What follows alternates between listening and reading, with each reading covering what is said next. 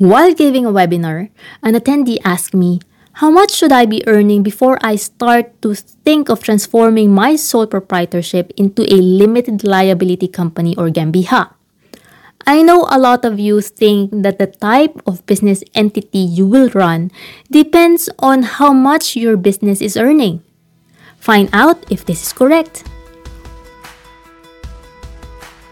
Welcome to the 14th episode of Legally Fluent Podcast, a series teaching you how to legally run and scale your coaching, course creation, or online business.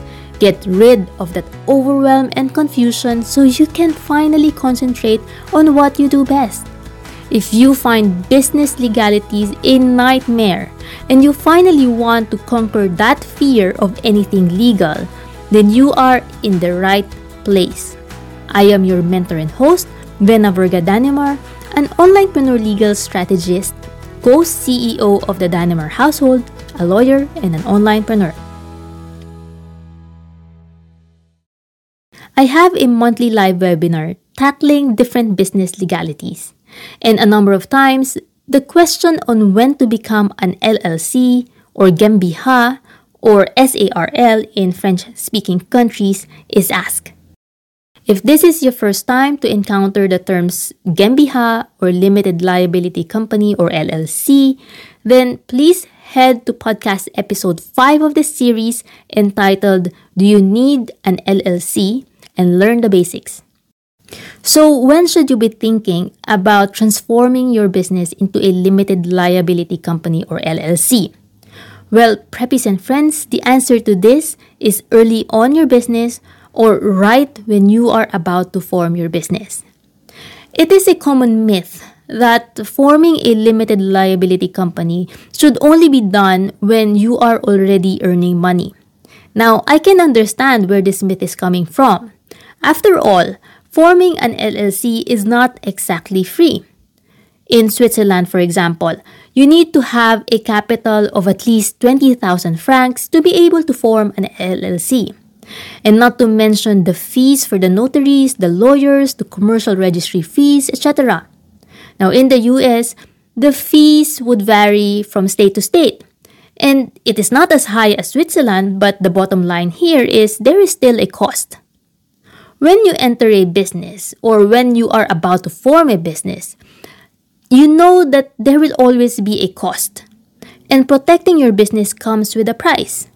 One thing that you need to keep in mind, though, is not protecting your business comes with a higher cost. It comes with a higher price. And what exactly is that cost? When you operate a sole proprietorship or an Einzelfirma, or what the French-speaking countries call a raison individuelle, you are considered your own business. This means that your business debts and liabilities become your personal liability. And I highlight personal liability because in case your business cannot pay, then the state will go after your personal money, your house, and your properties. And I will tell you, that is a nightmare, especially if you have a family. Now, with a limited liability company, and assuming you do act as a limited liability company, then your liability is, as the name of the entity depicts, limited only to your contribution to the company. The company then, and not you personally, that will have to pay for its own liabilities and debts. In essence, an LLC or a GmbH acts as a shield. Now, you want this protection as soon as you can, not only when you are already a big company. Therefore, don't think of becoming an LLC only when you are successful. I'm not saying that you should be one now, but at the very least, think of becoming an LLC in the very near future. Becoming one should actually be part of your strategy. Now, I often hear business coaches tell their clients to just start a business and just think of the legalities later on. The fact is, it will be more expensive to retroactively take care of your legal, and especially only when the trouble is already brewing. So as soon as you can afford these fees for incorporating your business into an LLC And if you do have the risk, then go ahead and form a limited liability company soon. If you're not sure what are the risks I am talking about, go grab my free LLC assessment checklist, which is part of my Legally Fluent guidebook. In this guidebook, I listed the common risks online and coaching business have. Go to the episode notes for more details. Alright, money is the lifeblood of our business. We need to be paid, and we need to be paid on time. Are you often scared that you will not know what to do in case your client fails to pay?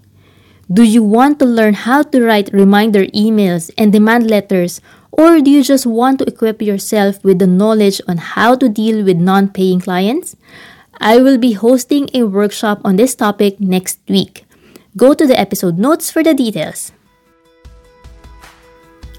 I am sure of one thing. For entrepreneurs like us, fear is a money block. If you constantly fear business legalities, you will not be able to grow and scale. Legally She Can employs our very own framework called Legally Fluent Stratiwork, so that you will not only feel confident, but you will also gain the peace of mind knowing that you have and know what it takes to legally run and scale your coaching, course creation, or online business. Want to learn more? Go to www.legallyshecan.com. If you are a coach, course creator, or online business owner and you are ready to leave insecurity and fear behind, follow Legally Fluent Podcast and our social media account Legally She Can, and let me guide you. See you next week for episode 15 of this series.